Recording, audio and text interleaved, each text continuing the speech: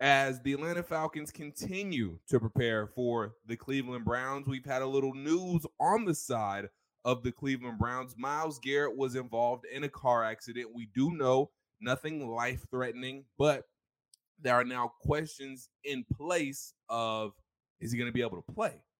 So that his status is a little up in the air right now. Again, it's good that it's not life-threatening because you never want to hear that. Never want to hear anybody gets in a car crash either. But he's okay. So now it's just a speculation of, is he gonna play? And at this point, you wouldn't mind, if you're an Atlanta Falcons fan, if you're like, Myles, why don't you sit this one out this 1 week? Really get healthy for your next opponent. But how big of a difference does it really make if Myles Garrett does not play? Because I know they have they have a very good defense overall, but Myles Garrett really stirs the drink when it comes to that Cleveland Browns defense.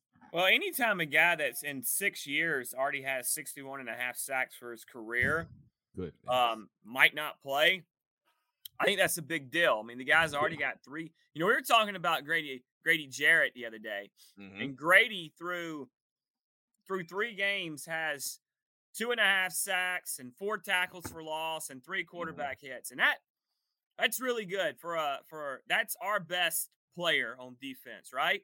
Right. That's our money guy.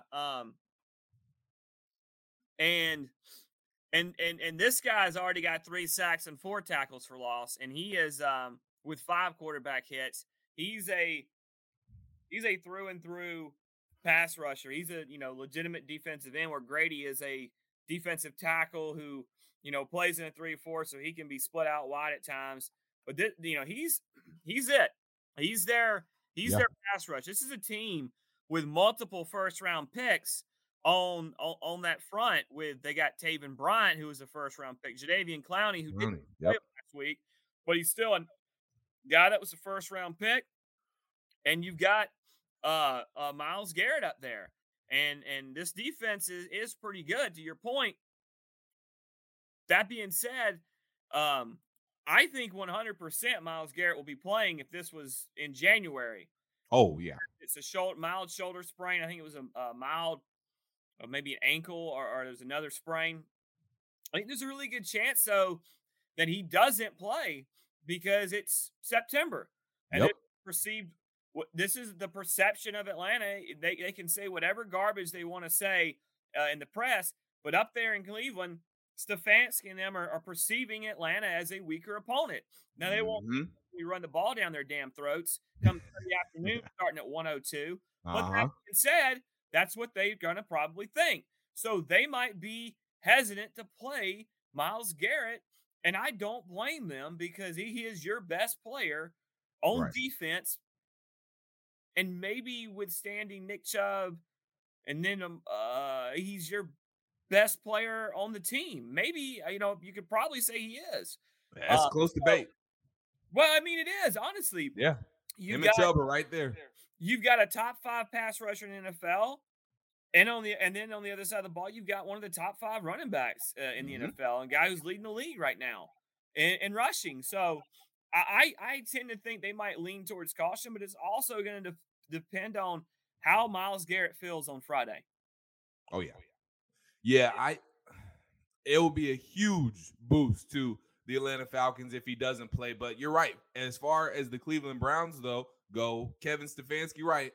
You're probably right. Is behind closed doors underestimating the matchup that the Atlanta Falcons bring to this game. So it's going to be really interesting to see if he does play. Like you said, I think we all pretty much know that if you practice on Friday, there's a good chance you'll play. So our question might get answered on Friday to whether he practices or not, or if he's limited. So we'll see. But there is a really good chance he won't play, because they should get Jadeveon Clowney back, who you just talked about, because Clowney did not play last week in their Thursday night matchup against the Steelers.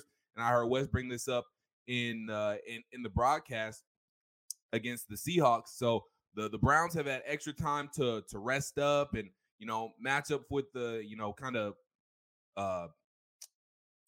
when drew a blank, kind of get ready for the Falcons. Well, And remember one thing, Dylan. I didn't mean to Mhm. cut you off, but remember No. one thing: Myles Garrett and Jadeveon Clowney, while they were both first round picks and highly touted coming out of college and Yeah. dominant in the college game, they're not the same player in the NFL. Oh, no. Davian Clowney only has about 42 or 43 sacks in his career in the NFL. No. He's much more of a run stopping defensive end, Yep. whereas Myles Garrett is more of a guy who's going to get after the now he can stop the run. Don't get me wrong, I'm not taking that away, but he Yeah. is a bona fide number one pass rushing threat in this league and a top 5 guy coming off the edge. You know, he's up there with a Von Miller.